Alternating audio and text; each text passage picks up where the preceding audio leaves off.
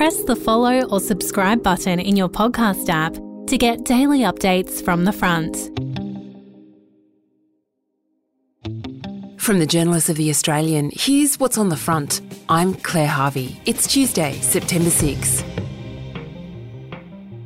You'll grow out of it. That's the advice Catholic schools are being told to give students wanting to change their gender. The Australian's revealing today the powerful Catholic Bishops' Conference is telling schools they should support children by allowing them to wear different uniforms or use different bathrooms, but they're warning against the use of puberty blockers, hormones or surgery. More on that and the implications for politics in just a moment.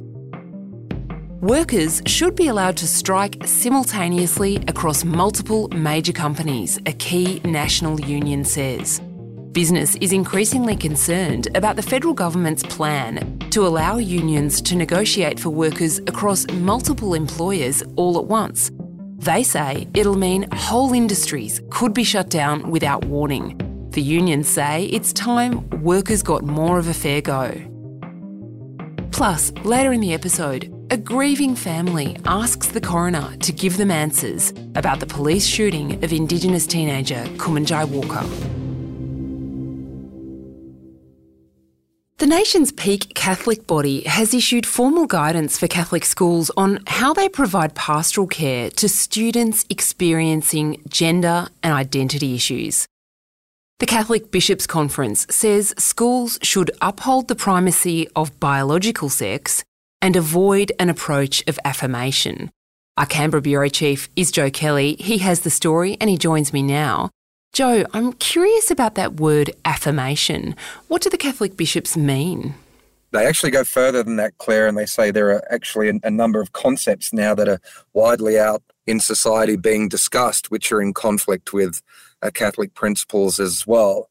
And they're talking about ideas like gender fluidity, about gender being arbitrarily assigned at birth. So they're advising Catholic educators and leaders in the education sector to be mindful, I guess, that there's now a gulf or a sense of conflict between a lot of the mainstream thinking on some of these, sensitive and difficult topics and what the church says. So this is trying to provide them with a pathway through where they're taking care of the needs of vulnerable students while also maintaining the spirit of Catholic traditions. So, Joe, they're essentially saying this is a phase, this will probably pass, but there are some concessions, aren't there? Like they're saying that if a child, for example, wants to wear the uniform of a different gender or use a different toilet, that might be okay? Yes, that's right. So on this question of, are there things that schools can do to cater to the immediate needs of students? Then yes, it says there's nothing wrong with providing unisex bathrooms or change rooms where that increases options or the safety of the kids. Uniforms, they're suggesting that there can be flexibility with the uniforms. And these are obviously measures aimed at, improving the well-being and the experience of the child. But yes, you were right. In the broader sense, they are effectively saying, for the most part, in the vast majority of cases, we think this is a phase that the student will pass through. But in the interim, here are things that we can do. That's right. Joe, are the schools asking for guidance on this? What's made the Catholic bishops put out this statement? Well, the statement notes that we're experiencing a period of rapid change in society where there are now changes to legislation, changes in people's perceptions about gender and gender identity. And they say that these changes are putting pressure on principals, and that principals can expect to have more pressure on them about how to respond to these issues at schools, what positions schools take, and their response. So they're responding to a pronounced shift in society, which operates at a legal level and both also in the sort of sphere of public opinion. Many of the churches, including the Catholic Church, want some form of legislated religious freedom protection above what exists presently. Do you sense any appetite in the government to get that on the legislative agenda anytime soon? Well, you've got to remember this is an issue that's going back about sort of four 5 years now. There certainly was an appetite at the previous election, the 2019 election, and the coalition government didn't do anything. Anthony Albanese says he will, but I don't think it's one of his priorities at the moment. I think that issue's probably slipped down the hierarchy at the moment. It's sort of all about the economy, cost of living.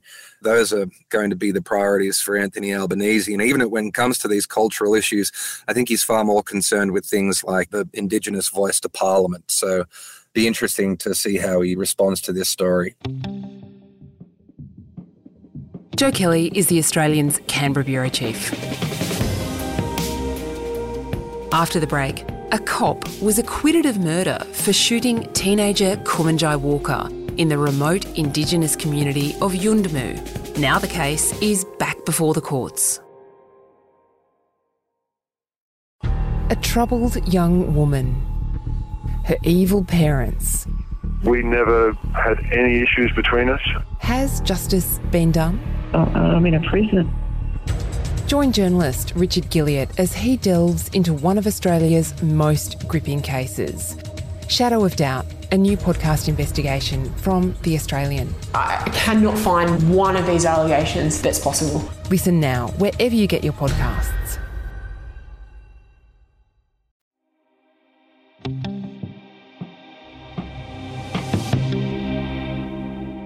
A coronial inquest into the death of Warlpiri man Kumanjai Walker has begun in Alice Springs. Northern Territory Police Officer Zachary Rolfe was acquitted in March this year of his murder. This inquest will examine the circumstances around Rolfe shooting Walker dead in 2019. To tell us more, we're joined by our reporter Matt Cunningham in Darwin. Matt, what's happened in the inquest so far? Well, so far we've heard from community members and family members of Kumanjai Walker. We heard from Samara Fernandez-Brown, who is Kumanjai Walker's cousin. We also heard from Ned Hargraves and from Robin Granitz, who are elders from the Yuendumu community. And basically they've been telling the inquest about the family's feelings about what happened on that night, and in particular the fact that they had been locked out of the Yuendumu police station on the night that Kumanjai Walker was shot dead. Kumanjai was only 19 years old when he died at the police station of Yuendumu after being shot 3 times by Zachary Rolfe. That is a fact that cannot be disputed. He died without his family's support, even though we stood just outside begging to come in to see if he was okay. So just for a bit of background, we know that Constable Rolfe was part of this special police team known as the Immediate Response Team that was sent on the 9th of November 2019 to Yuendumu. Now, it was in a house in Yuendumu where Kumanjai Walker was shot dead by Constable Rolfe after Kumanjai Walker had stabbed Constable Rolfe in the shoulder with a pair of surgical scissors. So after the shooting, after those 3 shots were fired, Constable Rolfe was taken back to the Yuendumu police station. But today we heard about the fact the family had been locked out of the police station while Kumanjai Walker was inside. They knew he'd been shot, but they didn't know exactly what was happening, and they were talking about how frustrated, in fact, the word they used was terrified, they were on that night. So Samara Fernandez-Brown, Kumanjai Walker's cousin, she told the inquest, she said, "In the dark we waited, pleaded for answers and begged for the smallest amounts of information, and we got nothing." She also said that Kumanjai Walker's family gathered only metres away from him, yet we were all robbed of the opportunity to say goodbye. She said, "I can't imagine any circumstance where this was acceptable or excusable." Matt, is Constable Zachary Rolfe represented at the inquest? He is represented. His lawyer is Luke Officer, and his barrister, David Edwardson QC, who represented him in his murder trial, is also here. Now, we know that Constable Rolfe's lawyers have made an application to basically prevent the inquest from hearing about a range of issues, 13 of the 54 issues that have been listed to be heard at this inquest. They've raised an objection to. They're particularly concerned about the inquest hearing evidence around Constable Rolfe's previous use of force incidents that he's been involved in with the Northern Territory Police, and some other incidents that they don't want this inquest to hear. So on Friday, there's actually a full day of the hearing that's been set aside to hear those legal arguments. Now, calls are growing for an inquiry into the decision to charge Constable Zachary Rolfe over the fatal shooting of Kumanjai Walker in the Territory 2 years ago. Now, Rolfe was acquitted of all charges on the grounds of self-defence, and we heard from his barrister last night about calls for an inquiry as to why he was charged in the first place.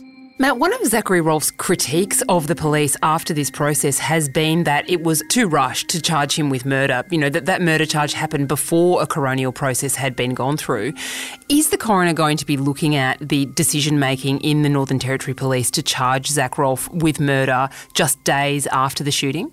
Well, there were some public comments attributed to the coroner, Elizabeth Armitage, that said that that wasn't going to be a focus of this inquest. We know that the Independent Commissioner Against Corruption has launched a specific investigation into those matters. However, on the witness list for this inquest, there are some of those witnesses that those issues might pertain to. In particular, Superintendent Kirk Panuto, who was in charge of Operation Charwell, which was the police investigation. Also, Detective Sergeant Kieran Wells, who was one of the detectives in charge of that investigation, that police investigation into the shooting, and also some senior police executives, including the Deputy Commissioner Michael Murphy and the Assistant Commissioner Nick Antisich, who were involved in meetings that took place before the decision was made to charge Constable Rolfe with murder. They're all on the witness list, those police officers. We won't hear for those police officers for several weeks, in some case for a couple of months, but it will be interesting to see whether they are actually asked questions by Constable Rolfe's legal counsel about the events that led to him being charged with murder. And just finally, Matt, Zachary Rolfe wants to go back to the beat. He wants to be a cop again. How's that going? Well, he is a cop again. He's back working for the Northern Territory Police Force, or he has been briefly. I think there's some frustration from him that he's basically been assigned to desk duties and he's since spent some time off on leave. But he certainly does want to return to the full-time job back on the police beat. We heard some frustration this morning when we heard from some Walpurgis people who gave that informal evidence to this inquest that he was back working as a police officer just months after he'd been acquitted of the murder, after being charged with the murder of Kumanjai Walker. So I think there's a bit of frustration on both sides of that argument. Matthew Cunningham is Sky News Darwin Bureau Chief. The King of Rugby League, Wally Lewis, says he ignored a doctor's orders to quit football and save his brain at the age of just 26. He's opened up like never before in our newest investigative podcast, Head Noise. It's available right now, wherever you get your podcasts. You can find out more at headnoisepodcast.com.au.